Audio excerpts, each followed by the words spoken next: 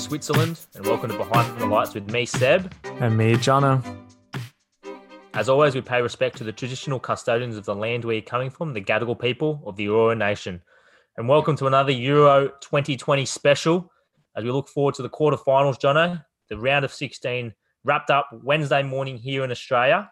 And what a round of 16 we've had. Obviously, we went through 4 of the games on our last pod, but then Tuesday morning, here in Australia, it was Mad Tuesday. Let me tell you, I can't remember a round of 16 morning quite like it.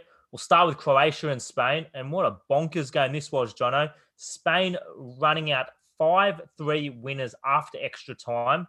They were cruising at 3-1, and then Croatia, 2 late goals by Miroslav Orisic and Mario Pasalic, both substitutes, to equalise for the Croatians.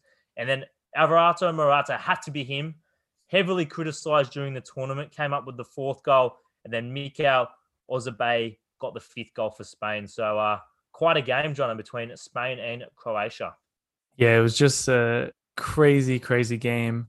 All drama happened there towards the end of the game when you thought it was over.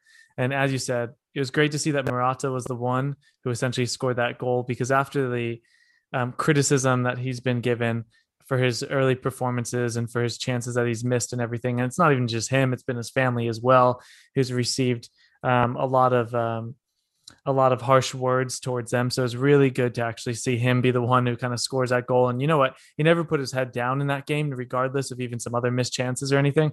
But that game just had everything. And I mean, going into that game, we both said that Croatia and Spain both weren't playing at its best in what we know and love about those two countries. So it was essentially anybody's for the taking, but you thought it was over, and you probably could have turned the television off and stopped watching and would have been confident that the game was going to be over. And it was nothing but that. Croatia came back and extended into extra time, and what a way to do it. And just what a way to kick things off and just in my eyes, just start that incredible day of football. And that was just such a great game. And for those players, regardless if you're on Croatia or Spain, I'm sure you're just happy that you were part of such a historic game in that sense, because that game will go down as one of the best games in the Euros history, most likely, because that just had everything in it. And I absolutely loved watching it. It was exceptional from my end.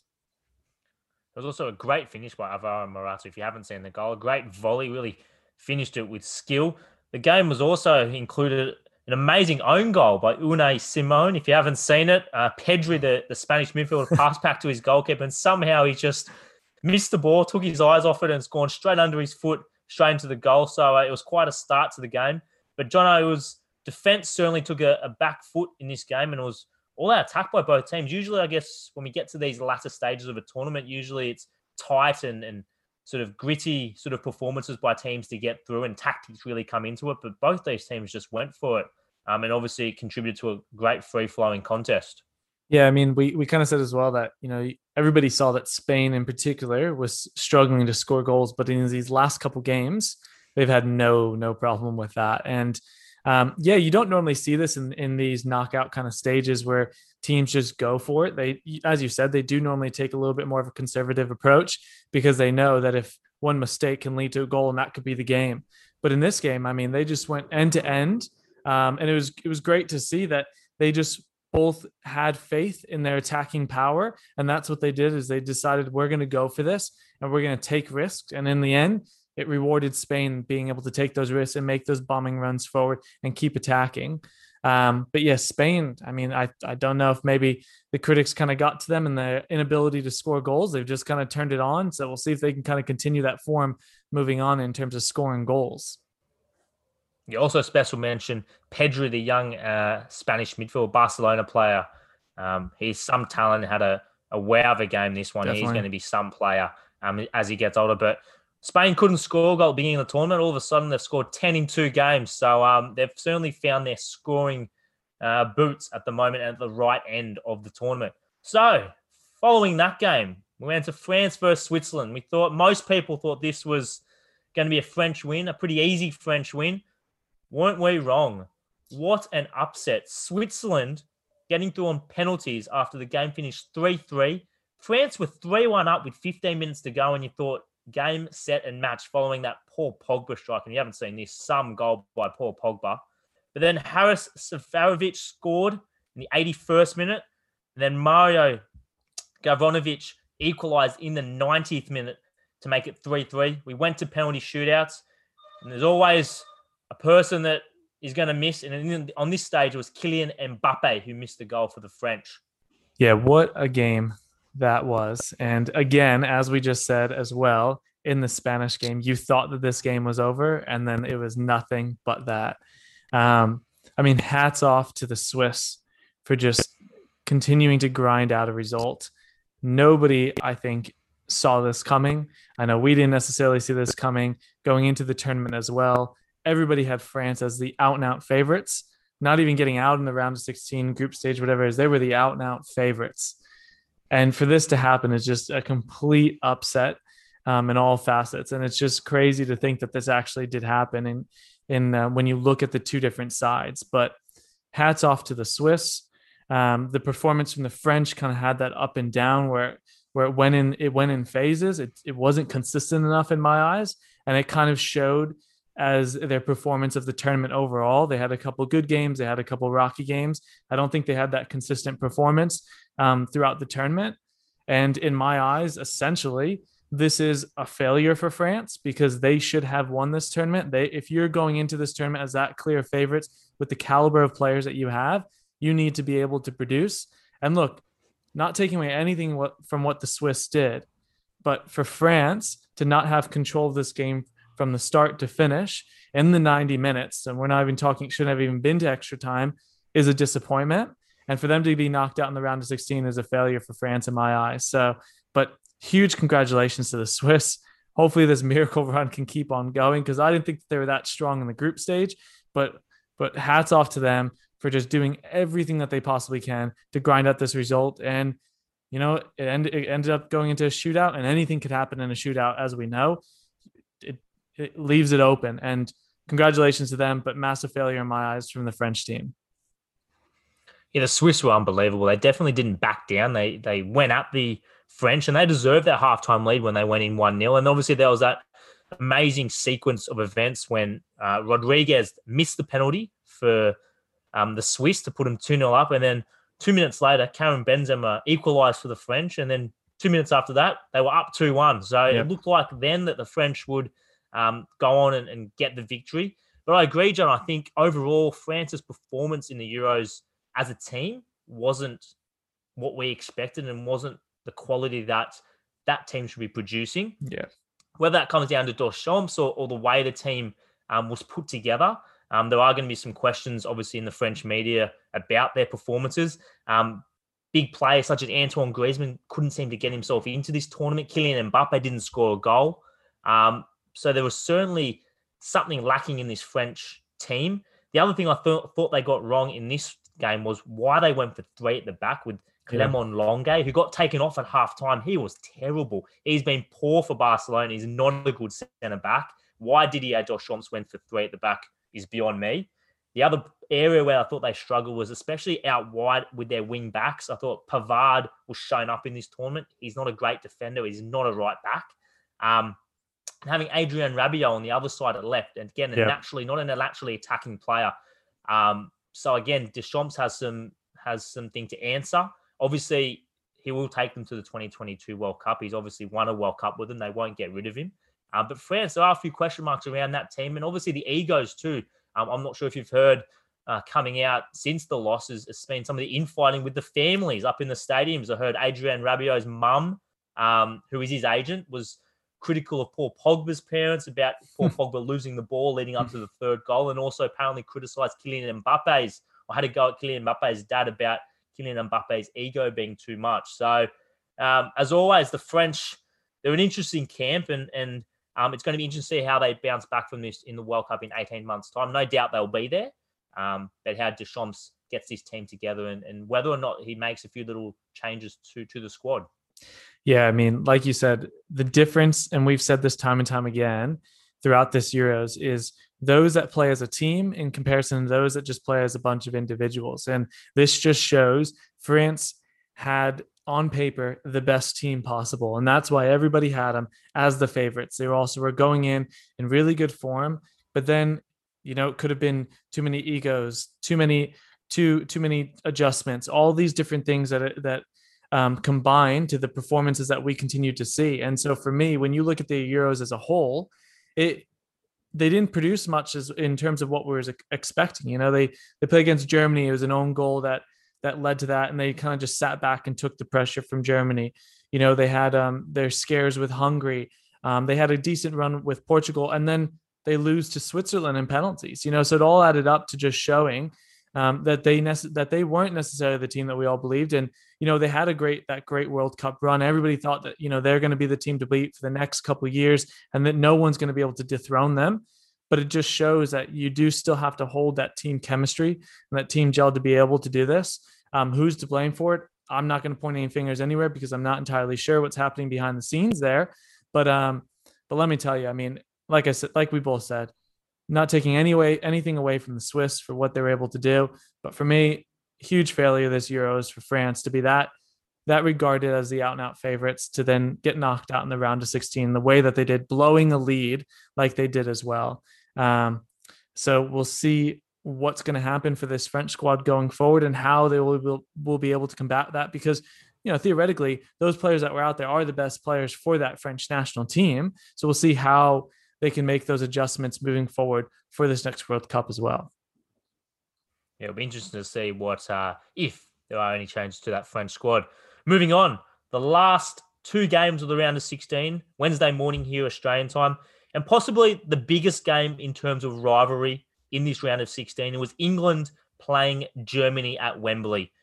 And the English, they did enough. It wasn't pretty. They were tight and took their chances, but they beat Germany 2-0. Raheem Sterling scored again. So for all his critics, he scored his third goal of the tournament, and finally Harry Kane got his first goal of the tournament. Inspired by Jack Grealish coming on that last 20 minutes, he really gave England some drive and some creativity, which I thought was lacking during the game.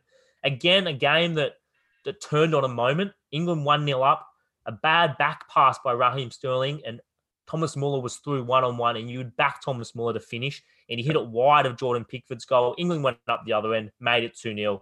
There was no coming back for Germany. Jonno, what did you make of the game? Not as exciting as what we'd come from the last couple of games we'd been treated to, but England just doing enough again.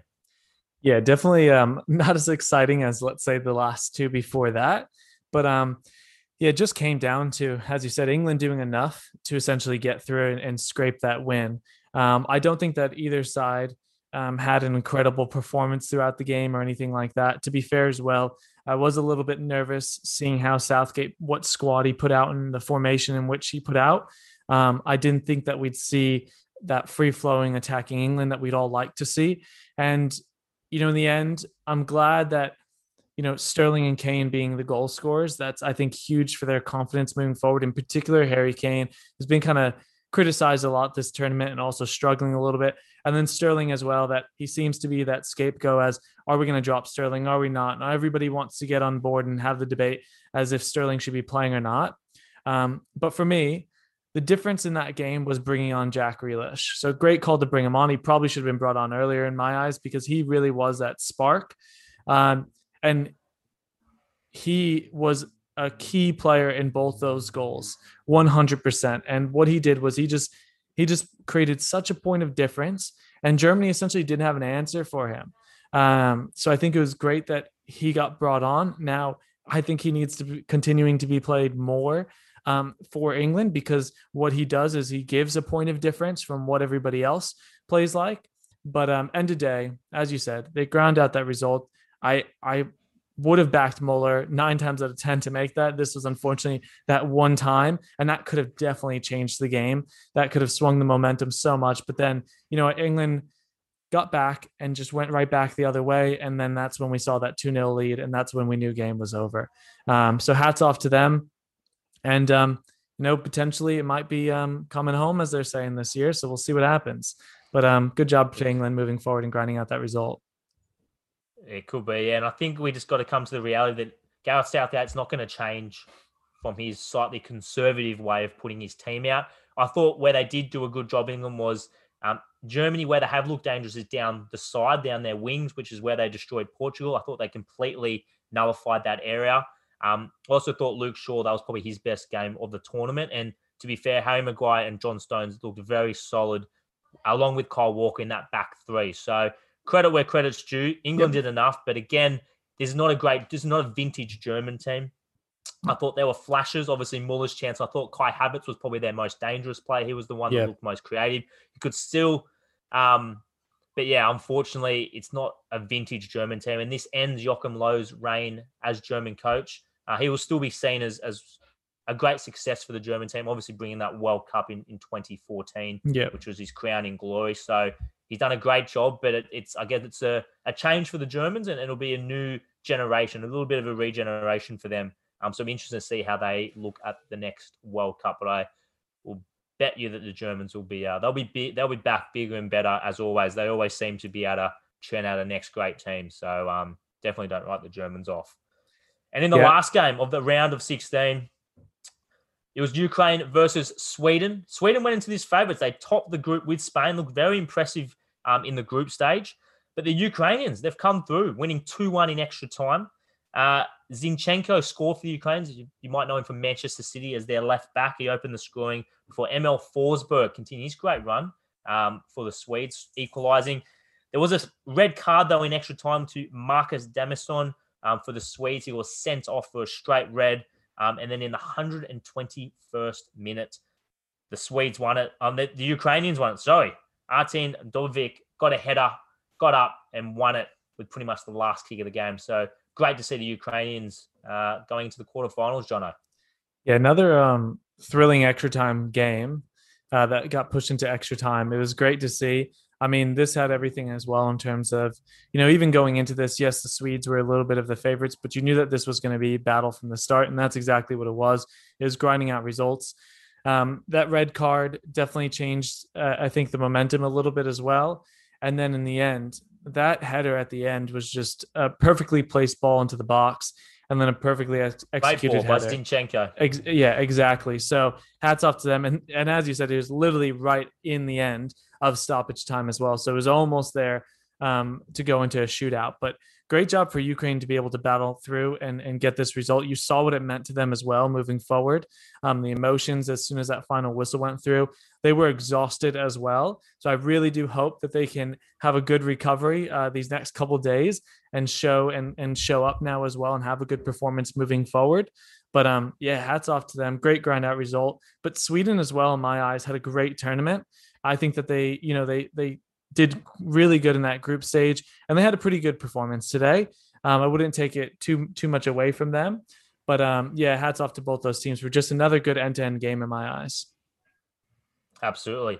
So now, Jonno, we move to the quarterfinals. We're down to 8 teams. We'll start with the side of the draw the Italians find themselves on, and it'll be Belgium versus Italy. And I guess one of the first quarterfinals there.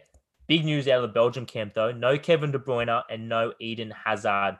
Jonno, I think the Italians can do it. And obviously, it puts them firmly as favourites for this game without those two big players for Belgium. Yeah, look, Belgium do, in my eyes, still have a lot of depth and a great squad, but can't go against my Italians right now. I think that they're playing at a good level. And hopefully that Austria game as well showed them that they need to start putting away chances early in the game and not rely on that last minute stitch effort. So I'm going to back the Italians in this one. I'm going to go with Italy too. I think the losses of Kevin De Bruyne and Eden Hazard are just going to be too much. I'd probably see Carrasco come in for Hazard, I'd say. But it'd be interesting to see what Roberto Martinez does in the midfield to obviously replace that creativity that Kevin De Bruyne brings. Obviously puts a little bit more pressure on Romelu Lukaku as well up front to deliver those goals for Belgium. But hopefully it should be a great game in that first quarterfinal. On that same side of the draw, Switzerland take on Spain. And you can't rule out the Swiss now after what they've done against the French. And then obviously Spain have found their scoring. But this could be a great game, Jonno. Yeah, this could be a cracking game because as we saw, you're never going to rule out the Swiss until that final whistle is blown. I think it looks like, I like that Spain never really got their head down in that game. So I'm going to back Spain in this. They found a bit of their scoring boots. I think that goal really meant a lot to Morata as well and his confidence. So I think in this game as well, he's gonna get another goal. But look, I'm not saying anything against the Swiss now because I had France as an out and out favorite in that game. So I'm not going to bet against the Swiss, but I would say I'm going to lean a little bit towards Spain, but I'm not going to put it past the Swiss if they come back with another breakout performance there. I'm going to go with Spain as well. The interesting thing would be also to see how the Swiss bounce back emotionally after such a high against the French. Can they back it up again against, a traditional powerhouse in Spain? So hopefully be another great game in that quarterfinal. On the other side of the draw, is it coming home? Quarterfinal, England play Ukraine in Rome. So interestingly, first game away from Wembley for England. So I'm interested to see how they perform away from home. But as good as Ukraine have been, Jonno, can you see? I just can't see past the English in this one. Yeah, I don't think I can go past the English. And also for the reasons of the Ukrainian team just looked like they were just done after that game, that they put it all in getting that win. And so what are they going to have left? Whereas England have so much depth in that squad. I feel like we've just kind of scratched the surface with them at times. And each time that a different player gets the ability to play, it creates a whole different game for England. So I can't see England messing this up. It's theirs for the taking, basically. It would only be their wrongdoing if they lose this game in my eyes. So I'm going to back England on this one. I'm going to go for England as well, Jonno. And obviously, Harry Kane getting on the score sheet against Germany should give him a bit of confidence as well going to this game. So we could see Harry Kane potentially adding to that goal tally for the tournament. In the last quarterfinal, we've got the Czech Republic against Denmark. Denmark, the fairy tale story of this tournament, everyone's second team, I think. And the Czechs obviously causing that boil over by beating the Dutch. And they've been impressive this tournament, especially with Patrick Schick. So what are you expecting out of this game, Jonno? Yeah, I think that this game is up for the taking, essentially. I think the Czech, what they've showed us is that they can compete with anybody and they can compete at all different levels. And they're definitely a team that's going to grind out results. No matter what, you're not going to have an easy win against them. And then also as well from Denmark, I think that they're just playing for something else right now and they have a lot of heart and they're playing as a team. So, I definitely think that this game could go any which way, but I'm just because I want to keep the fairy tale going, I'm going to try and say I'm going to go for Denmark. But I wouldn't put it past this game going down to the end or even something like a shootout or something like that with this game, because I think it's just going to be so close. It's just going to be a battle back and forth the whole time as well. I'm going to go for the Danes too. I just can't look past that fairy tale and keep it going. They've got such momentum at the moment, so it'd be great to see them make a run to the semi-final. But hopefully, Jonno, if it's anything like the round of 16 have delivered, we're in for some games in the quarterfinals. We tipped who we thought in the round of 16. We've already had some upsets. Who knows who's going to come out of the quarterfinals and make it to that semi-final, but all we do hope for some great football, some great moments, and obviously some great goals. So it all starts Saturday morning, Australian time, Italy, Belgium, with that massive one to kick off with. And we'll see who's left standing in the last four. Yeah, I'm just excited to see what's going to happen here because we've already seen a couple upsets and we're going to see a couple more. But great games to look at and back-to-back action. What more could you ask for? Well, that brings to the end another episode of Behind the Lights with me, Seb. And me, Jonno. Enjoy your European quarterfinal action over the weekend, guys. And we'll be back next week. Thank you for your support and good night.